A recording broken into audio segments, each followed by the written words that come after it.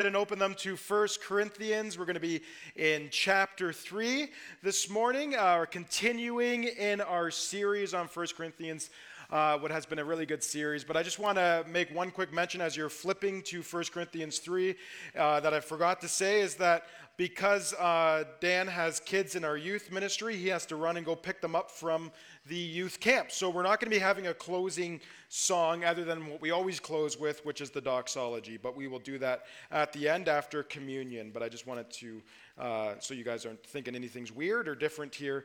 It's just the circumstances of this Sunday. But as I said, we're going through 1 Corinthians. It's been a wild ride. It's been a great book. If any of you have read 1 Corinthians, you know that it's just an utterly scary book. It talks about a lot of hard things. It has a lot of hard truths, but it has a lot of important truths that we need to hear as a church.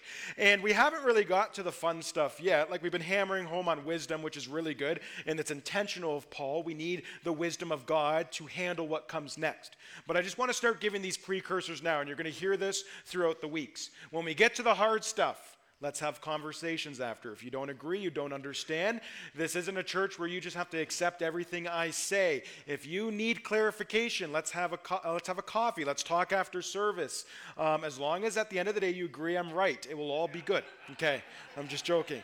But it will be an interesting ride as a church as we are in the book of Corinthians now probably till the end of November. Okay, so it will be a really good time.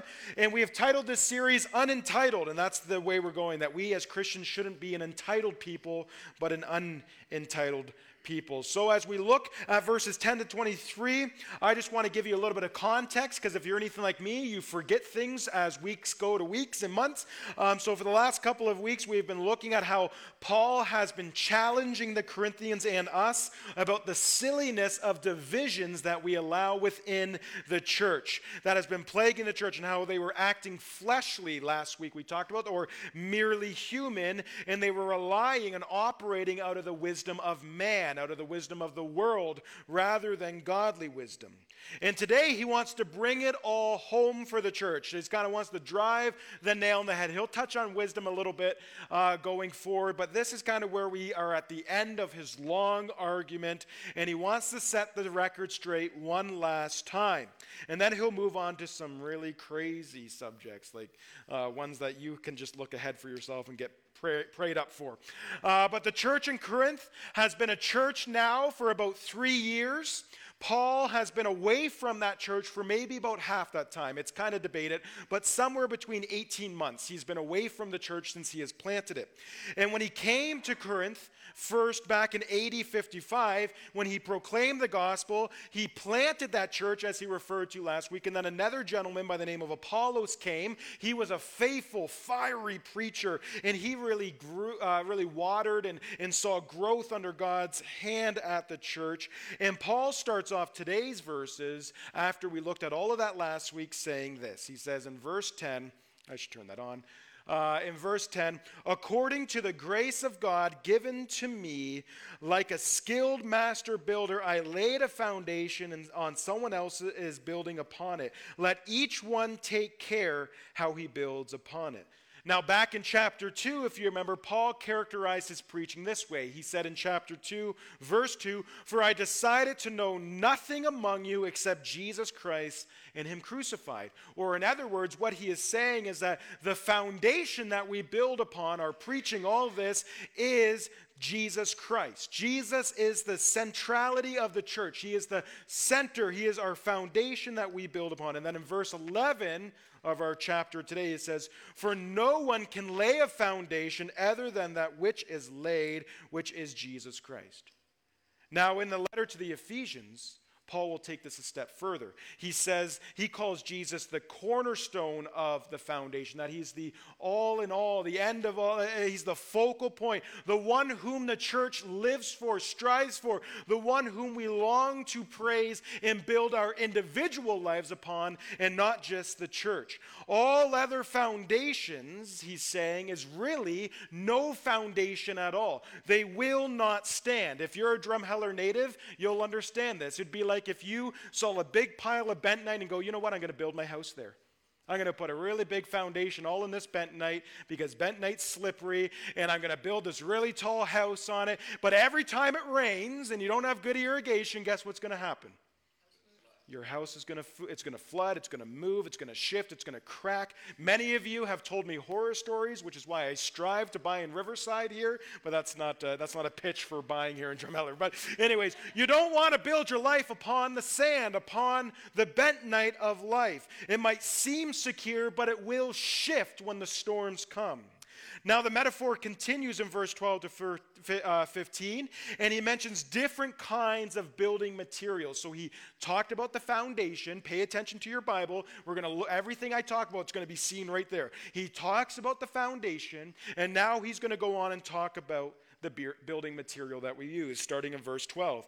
Now, if anyone builds upon the foundation with gold, silver, precious stones, wood, hay, straw, each one's work will become manifest, for the day will disclose it, because it will be revealed by fire. And the fire will test what sort of work each one has done.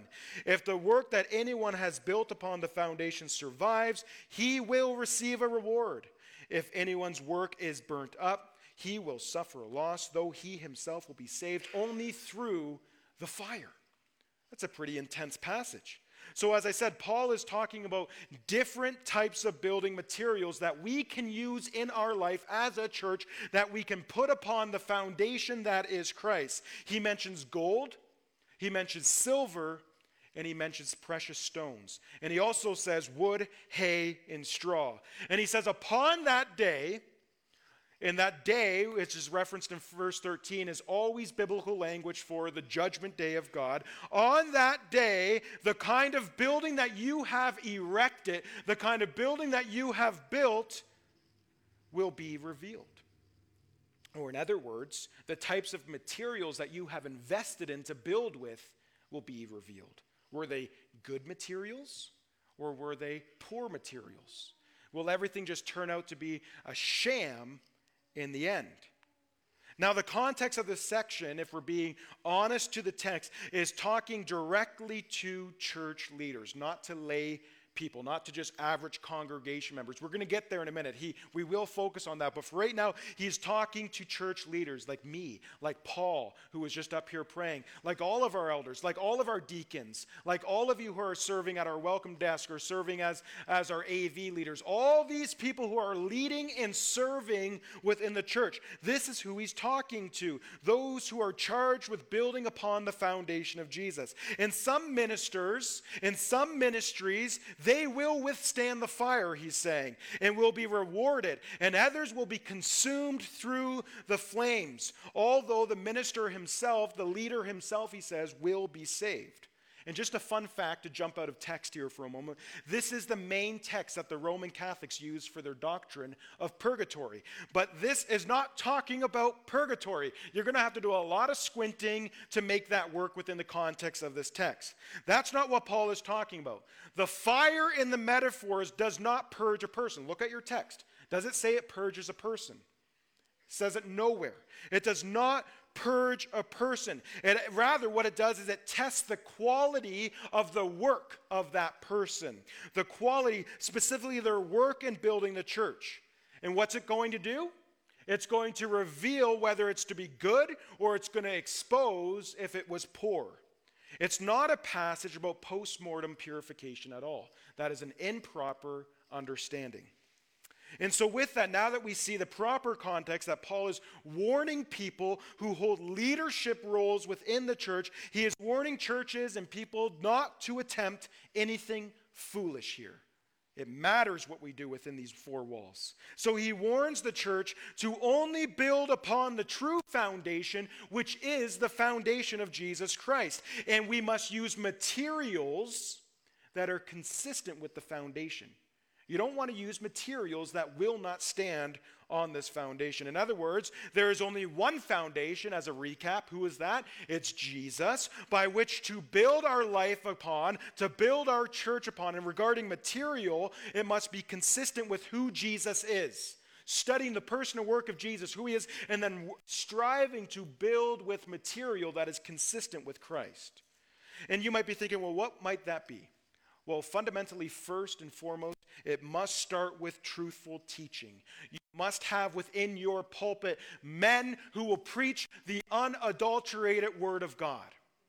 And you must live upon the unadulterated word of God. And so what we use in the church, we use language like doctrine. Doctrine just means teaching. So we want good doctrine. I call it the 3 Ds. We want good doctrine that leads to devotion, which is your life and relationship with Jesus that is rooted upon the solid word of God. And then that devotion will lead to doxology, or that's just a fancy word for worship. So as you ground yourself in Christ and in his word, you will ground your relationship in him, and it will thrive and grow as you face the temptations and sufferings of this life, which will produce in you a sweet worship, a beautiful worship, or a doxology. So doctrine, devotion, doxology. That's what we're after. But even though the direct context of this passage is for pastors and ministries and leaders within the church, there is a general principle here for all of us. And this general principle can best be communicated through a few questions, such as this. What are you building? What are you building in your life? Think on that. What are you striving to build? And with that question, is Jesus truly your foundation that you're building upon? Or are you building within the bentonite? Are you building within the sand? And what materials are you using to build upon him? All of this matters, and we're going to come back to these questions near the end of the sermon. But for now, in verse 12 to 15, the fire involved is the testing performance of a person's work and ministry. And in this case, the state of their soul is not in question. It's about their reward. So if you're reading this in context, what Paul wants you to focus on is not the fact of the fire really, but the fact of the reward. Are you going to be rewarded for your work? Whether you will take the fruits of your labor to heaven or not. Can we take this building with us to heaven? No. But there is something that we can take to heaven with us. And we'll answer that in just a moment. But before I explain the reward part, I just want to hammer home the metaphor of the fire one last time. And the easiest way for you to understand this, and it's really fun, is to think of the 3 little pigs. Ever hear that story? The 3 little pigs, right? Okay, so how it goes, right, is let's just put it in biblical terms, right? Some of us, we build in our lives with straw. Some of us use wood, and other of us, the wise ones, we use brick, right? And a lot of us used straw and wood before we ever started using brick and had to learn the hard way, right? As Norman always jokes around with, we go to the school of hard knocks, right? We got to learn the hard way. But when the time of judgment comes, and let's say he huffs and he puffs, and I'm going to blow your house down. In that time, the material that you use to build your life will be exposed. If you built with straw, it will blow down. But if you built with wood, with brick, it will withstand the pressures of testing. And that's what we are after. And in all tellings of the story, the pig, well, not in all, some are morbid, don't read those ones. But in most tellings of the story, all the 3 little pigs survive, okay? But there was still massive loss that they received. And this is what Paul is talking about. Sure, you can build this big fancy ministry. It can be with all these lesser materials, but it's all going to burn up. It's all going to go up in the smoke. You're going to go to heaven, sure, but you're going to get there with your coattails burning in a sense. That's what he's saying. So with that, what are you building upon? What are you building with? Will it not just withstand the pressures of life, but will it also withstand the testing of God? Or will it all just be proven to be a sham? But what is the reward that Paul is talking about in these verses? What is he getting at here? And something that we always believe, that you should believe as a Christian, is something called tota scriptura, which means we believe in the entire Bible, meaning we don't determine our faith on one verse alone. We can use the whole of Scripture because all of Scripture is in unity. It is all speaking about the same thing. And all of Scripture can be used to help interpret Scripture. That's a basic principle as you're studying the Bible. Use passages to help interpret other passages. So going to Thessalonians, there we go, chapter 2, 19 to 20, we see Paul, the same author as Corinthians, say this. For what is our hope or joy or crown of boasting before our Lord Jesus Christ that is coming? This is what he says to the Thessalonians. Is it not you? Is it not you, believers of Thessalonica? Is it not you? For you are our glory and joy. So you see the gold, the silver, and the precious stones that Paul is talking about in 1 Corinthians is actually souls that are being saved by the gospel. The reward that we have that will follow us to heaven is lost souls being saved. People who were lost, who were in the kingdom of darkness, and now have been transferred into the kingdom of light. Who've had their lives and their hearts transformed by the power of the gospel. That's the fruit of a faithful ministry, that souls are being saved by the power of Jesus Christ. That's what Paul is talking about here. That's what we should be focused on as a church. So you may be wondering then, well, if lost souls are the precious stones, the silver and the gold, then what is the wood, straw, and hay? And these things, remember, you got to read and pay attention to context. This is one letter. There was no chapters or verses when it was written. We put those in there later for convenience. You got to follow the train of thought. What those things would have been would be what Paul has been hammering against in all of his previous chapters up to this point, about not putting your hope in human leaders, not putting your hope in human success, not putting your hope in human wisdom. And what Paul is saying here is that human wisdom, human success, all that stuff, guess what? It looks good. It might build your church. It might get you really fancy and well known. It's going to burn. It's going to go up in smoke, and it will not last. Who cares how big your church is? Who cares if anyone ever hears my teachings or not? Who cares if your pastor gets invited to conference gigs or not? Those are good elements. Those things are things that God can use. Don't hear me wrong. But those things are not signs of a healthy church. Just because there's lots of butts in the seats does not mean the church is healthy. There are things we in our human wisdom measure success by. But true biblical success fundamentally is that we're seeing lost souls saved. That we are seeing disciples, you who are followers of Jesus, who are investing in the lives of other people and making disciples, who then those disciples will make disciples, and those disciples will make disciples. If that never happened, you wouldn't be sitting here today. We need to be making disciples that make disciples. There is no good that comes out of a faithless Christian. There is no good that comes out of a faithless church. All that's left at the end is a lot of lost souls. Amen. And gradually in chapter 3, Paul has been turning up the heat on us. It's getting a little warm in here. Not physically. We actually have the AC on this week.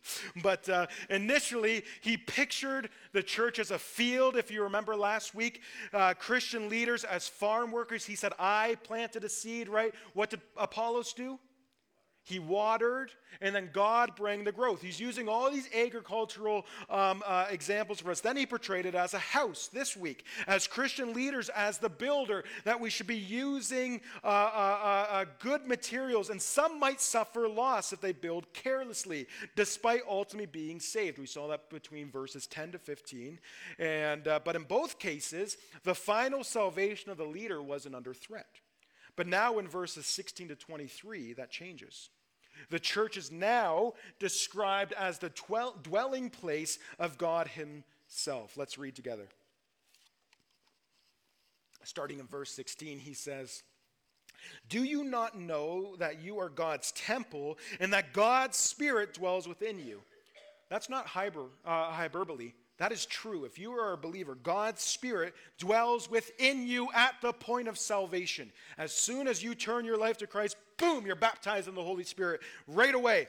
The Spirit of God is in the church's corporate midst. He is in our midst right now, today, if you feel it or not, which makes individual Christians the bricks, the stones, and the pillars of the church. Or to return to Paul's verbiage here in our verses today, we are the gold, we are the silver, Some of you are more silver than others. It's okay. I'm just kidding.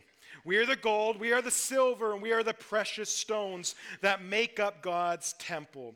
And we need the silver, don't hear me wrong. And because the Bible is unified, we see that the Apostle Peter in his letter calls Christians something similar. Because again, the Bible talks about the same things in all sections. It says in 1 Peter 2, 4-5, as you come to him, a living stone rejected by men, but in the sight of God, chosen and precious, you yourselves, like living stones, are being built up as a spiritual house to be a holy priesthood. Did you hear that? It's not just the pastor who's the holy priest. You are all the holy priesthood, the priesthood of all believers, to offer spiritual sacrifices acceptable to God through Jesus Christ. The church, therefore, is made up of Spirit-indwelt believers. They are the precious building materials that a faithful pastor and a faithful church is after. We are not to build with dead things, things that are not alive. The world uses standards for success that God does not. Dead things such as fame, such as building, such as wealth, etc., those are the wrong building materials that we don't have in view here. All of that stuff, although they're good, they work, and God can use them, they're all going to go up in smoke. But what won't go up in smoke is saved souls. Seeing your neighbor with you in the kingdom of Christ. Seeing your lost family member with you in the kingdom of Christ. That stuff won't go up in smoke. That will carry on with you into glory as you hear those words from Christ. Well done, my good and faithful servant. And then as we go to verse 17, it implies that there are some leaders and teachers not only using wrong materials, but are even attempting to destroy and take down God's work. Just look at for yourself. It says in 17, if anyone destroys God's temple, God will destroy him. For God's temple is what? Holy. And you are that temple. So what you see is that God will deal with those people on Judgment Day. We love to try to get revenge. We love to try to get even, but we don't have to. God will deal with all the wickedness on Judgment Day. And in verse 18 to 23, Paul returns to the subject of contrasting wisdom of this age with the wisdom of God, and there's major differences between the two. Starting in verse 18, he says, let no one deceive himself. If anyone among you thinks that he is wise in this age, let him become a fool, that he may become wise. For the wisdom of this world is folly with God. For it is written, he catches the wise in their craftiness. And again, the Lord knows the thoughts of the wise, and they are futile.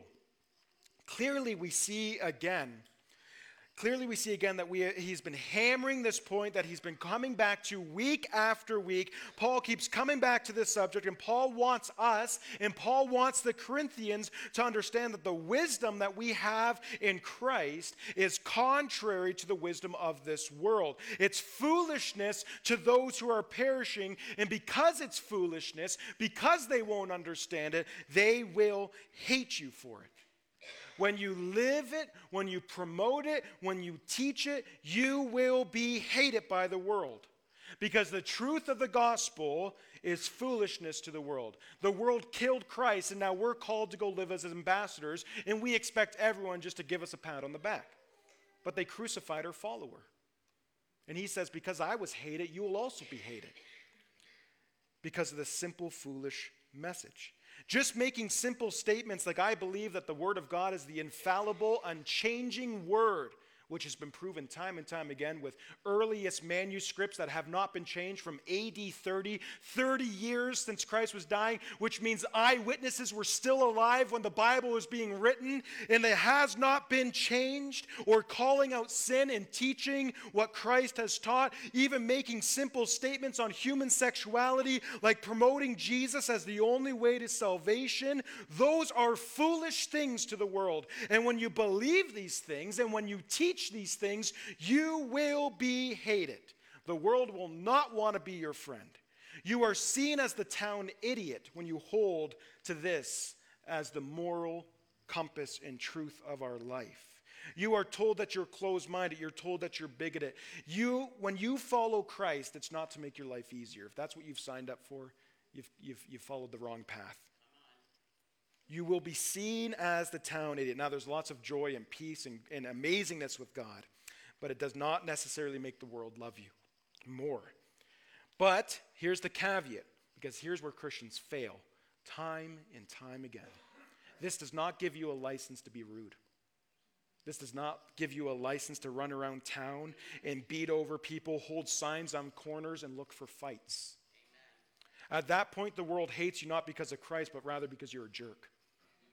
And that's on you.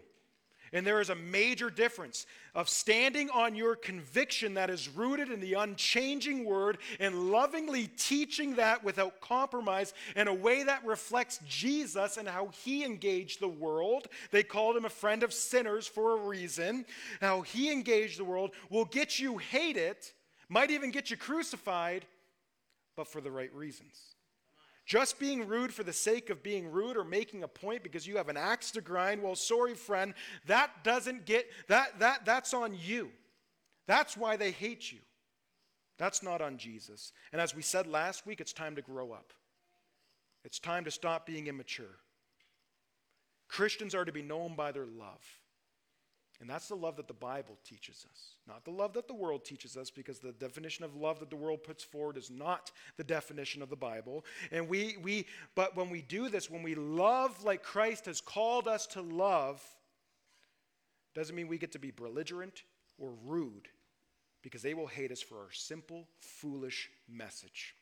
But let's continue breaking down our passage as we get close to closing. Looking at verse 19, we see that Paul quotes Job, the wisdom book of Job, and then in verse 21, he quotes from Psalm 94, and Psalm 94 is interesting. You should read it later. The context of Psalm 94 is the audacity of the proud man and their rule. And God knows who those proud men are. He knows what they're after. He knows what they're pursuing. And to use the final words from that psalm, God says he will, quote unquote, wipe them all out. And then Paul in verse 21 closes chapter 3 by once again rebuking Corinthian church for attaching themselves to specific leaders. Let's read in verse 21. It says, "Let no one boast in men, for all things are yours. Whether Paul or Apollos or Cephas or Peter there, or the world or life or death or the present or the future are all yours," he says. "And you are Christ, and Christ is God's." Oh, did I get out of order here? There we go. There we go. Yeah. "And you are Christ, and Christ is God." So stop boasting. And stop attaching yourself to people. That's what he's saying. Because that makes no sense. Because in the argument of Paul, what he's saying is that you have all things in Jesus Christ. You are to be satisfied by Christ alone. There's no need within the church to have tribalism. So let me close with some applications from our text. I think this particular text, just to hit it from the forefront of its actual context, is that every pastor, every elder, every deacon, every church, and every leader in ministry should be frightened by these verses in a good way. What do you do and how you do it, and the motivation behind why you do it is to be of your chief concern. If it has anything for you to gain more money, any more power, any prestige, personal gain, or whatever it might be, that pastor, that elder, that deacon, that church, that ministry is in trouble. Sure, they'll get into heaven, Paul's saying, but they will do so with their coattails burning, like being rescued out of a burning building. But what I want to close with is providing the particular principles of this text and broadening them to encourage you and me to look at our individual lives, to look at what we are doing and how we are doing it. First of all, what foundation are you building your life upon?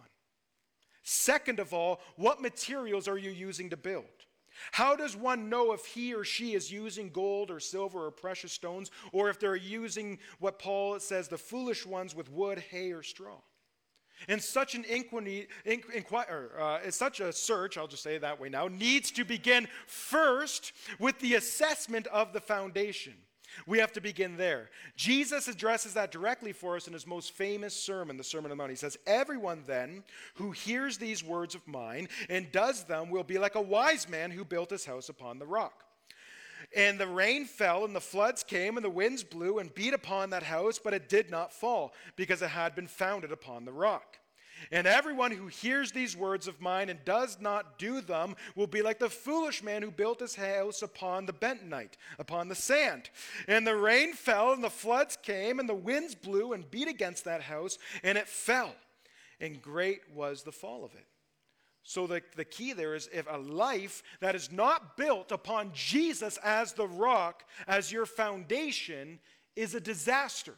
It's a disaster. Perhaps maybe not in this life. A lot of us, we get good at navigating reasonably well with a faulty foundation, but it's disaster for sure in the life that comes next.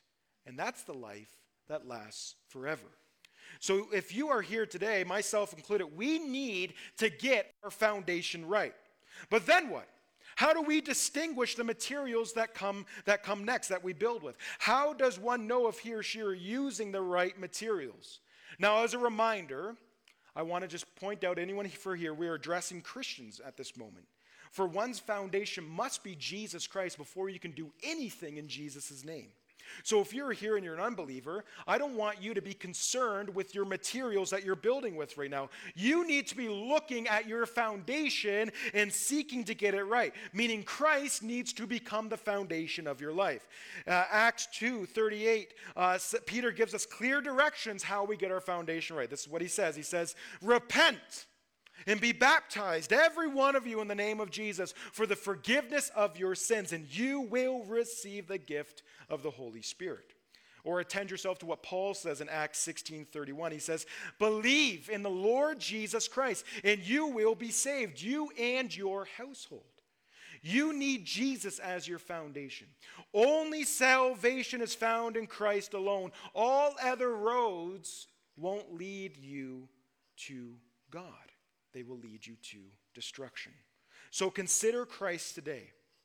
You who are here and are yet to believe and call upon the name of Jesus, believe and consider his name today, and you will be saved, and you will receive the Holy Spirit. But for us who do have Christ as our foundation, that is built upon Christ, and we've surrendered our lives to him, I have two questions for you. The first one is this: do you know what you have? The Corinthians were looking for a foundation that would provide them with an identity, and we have seen in previous chapters that they sought to build the foundation upon various Christian leaders, right? I follow Paul, Apollos, or Cephas. They were wanting to build their lives upon human leaders. And in this text, Paul makes it clear that none of these leaders were ever meant to function as foundations. I or the other elders or any other leader in our church are not meant to function as your foundation. We will mess it up, we will screw it up, and we will fail, and we will hurt you. Just give it a little more time. And if your salvation is on me, well, it's going to crumble. So in this text, he makes it clear. None of us are to have a foundation on human leaders. Rather, we already have a foundation in Christ that is an identity-forming foundation. And Christ laid the foundation in his death and resurrection, and it's unshakable. People might forget it, people might neglect it, people might take it for granted, people might disregard it, but the truth remains unchanged. Christ is our one sure foundation upon which a life and a community of believers can be built. We already have all things in Christ. All things have been given to us to this community in Christ. So rather than saying, I belong to Paul or I belong to Aaron, I don't know why you would ever say that, you ought to be saying, Paul belongs to us. Aaron belongs to us. He is a servant leader who has been given to this church as a gift. And you can't send the gift back, sorry. We don't have to divide over leaders in our church because all the leaders are gifts from the same God. He's saying, Corinthians, you don't have to demolish yourself in the pursuit of the world because the world is already yours. It's already yours in Christ. Life is not something to be achieved or earned. It's already yours in Christ. Death is not something that you need to dread. It has already been conquered in Christ Jesus. The present and the future you can fully embrace without worry, anxiety, or alarm because it's already yours. And on top of all of this, church, we have the Holy Spirit dwelling within us. He says in verse 16, do you not know that you are God's temple and the Holy Spirit lives within you? The very Spirit of God, the one who searches the depths of God, indwells in our midst and ensures that the building holds together, filling it with life and beauty of God. If you were raised with a gospel of works, reject it. Your salvation is not based upon your good works about, oh, I didn't curse this time when I stubbed my toe. I didn't miss a Sunday service. I memorized more scripture. Your salvation's not based upon that. Now, this isn't a license for you to go on sinning. Read Romans 5, 6, and 7. But what it says is that you are secure in Christ because of Christ's life. You have Christ's righteousness. You're not going to get to heaven and say, I did it on my own. Did you see I memorized the whole book of Romans? No, because if you get there on your own merit, Christ is going to say, depart from me, for I never knew you. But Christ is your merit that carries on into heaven. You will stand before God not for your works, but you will be judged upon the works of Christ that are perfect. You are secure in Jesus, Christian. Live that way. Yes, you have responsibility in your life, but and yes, you're going to fail because we all fail. But the Holy Spirit is living in you. And guess what the Bible says? God is faithful when you are not. Meaning when you mess it up, Holy Spirit is there to hold your foundation together, to hold your house together. You just need to build your life upon Christ. And the second question is, do you know whose you are? Verse 23 says, and if you are Christ, Christ is God's, and the centrality of our resurrection lies in this. We are Christ, and Christ is God's. We belong to him. We are his possession. We are Christ's treasure. He purchased us with a high price with the shedding of his blood. Who do not have to fear that the temple will be destroyed, and because the temple was already destroyed. Right? John 2, 18 to 22 says, the Jews were talking to Jesus, what signs do you show us of doing these things? What did Jesus say? Destroy this temple, and in 3 days I will raise it up. And then he says, then the Jews said, it has taken 46 years to build the temple, and you will raise it up in 3 days. But he was speaking of the temple of his body. And when therefore he was raised from the dead, his disciples remembered what he had said, and they believed the scriptures and the word that Jesus had spoken. So the judgment has already been passed. The temple has already been demolished. God's iconic wisdom is that the very destruction of the temple of Christ's body that would become the foundation of the temple of God's Holy Spirit building, which is the church. God's building. God is so committed to this resurrection or restoration project that he has given up his own life to lay the foundation, ensuring that all things are ours. Life, death, and even the world itself.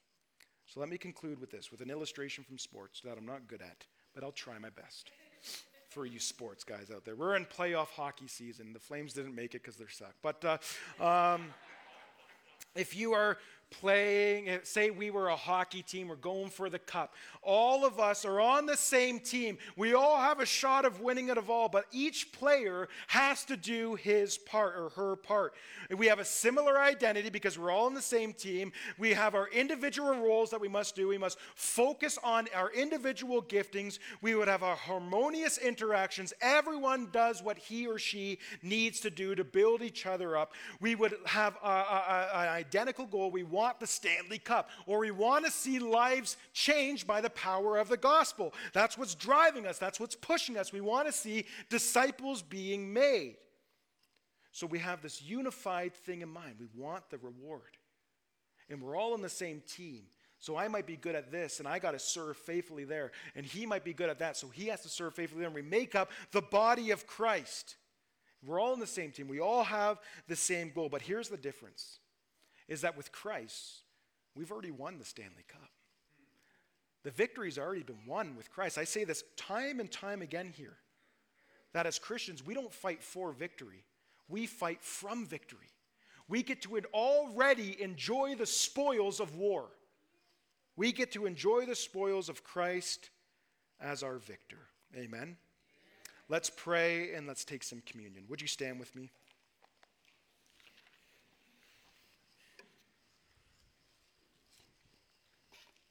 Father, we thank you, O Lord, that you are the King of kings and Lord of lords. And Father, that you are large enough to be our foundation. Father, we don't have to go to lesser foundations like human leaders or human wisdom or success to build our lives upon. But Father, we can all go to you. We can build our lives upon Christ, the solid rock that will not crack, that will not shift. And Father, so I pray as we go to remember today your life, your death, and your resurrection.